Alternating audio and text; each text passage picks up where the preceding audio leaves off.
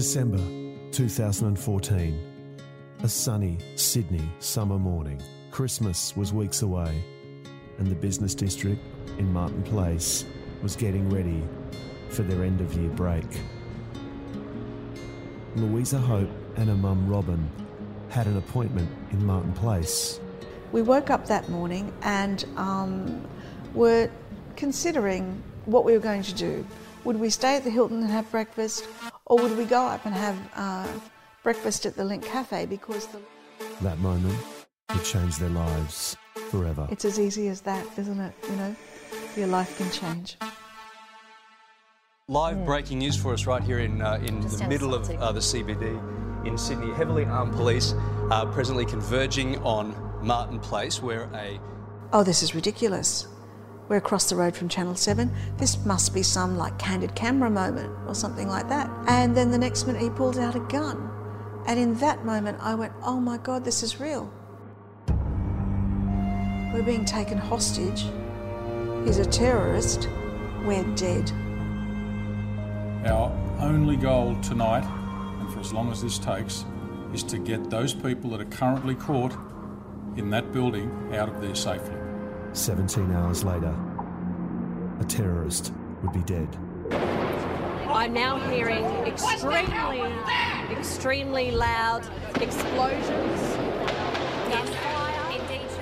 All of a sudden, the room filled with like colour, like lights, like red and a green light and a yellow light, and the atmosphere, something happened, I don't know how or what this is, but the atmosphere in the room changed. It was like all the air was sucked out of the room, and it was all like bright lights and this strange feeling, and then bang, all of a sudden, all this shooting started. And it was the police, of course. They were coming. At last they were coming, and they're coming in through the front door, and I didn't realise, but they're also coming in. 2 innocent people would be killed. This is a message that I'm reading from someone who's standing in front of me. When the gunman shot Tori and he fell forward, you know, in my heart, in my emotional heart, I was like, oh, maybe he just hit his shoulder or something, and maybe he just fell, maybe he's okay. And Australia's innocence crushed. It is profoundly shocking that innocent people should be held hostage by an armed person claiming political motivation. Why did it happen? The Prime Minister, Tony Abbott, has opened an urgent review into the siege to find out how Manhurun Monis evaded authorities. I do want answers. What went wrong? Police made a mistake when 2 months before the siege, they failed to arrest Monis on the new sex offence charges. And how can we stop it happening again? For the reasons detailed above, I conclude the police would have been lawfully justified in shooting Monis from soon after the siege commenced. The Sydney Siege, a new podcast, coming October 5 on Apple Podcast, Spotify, or wherever you get your podcasts.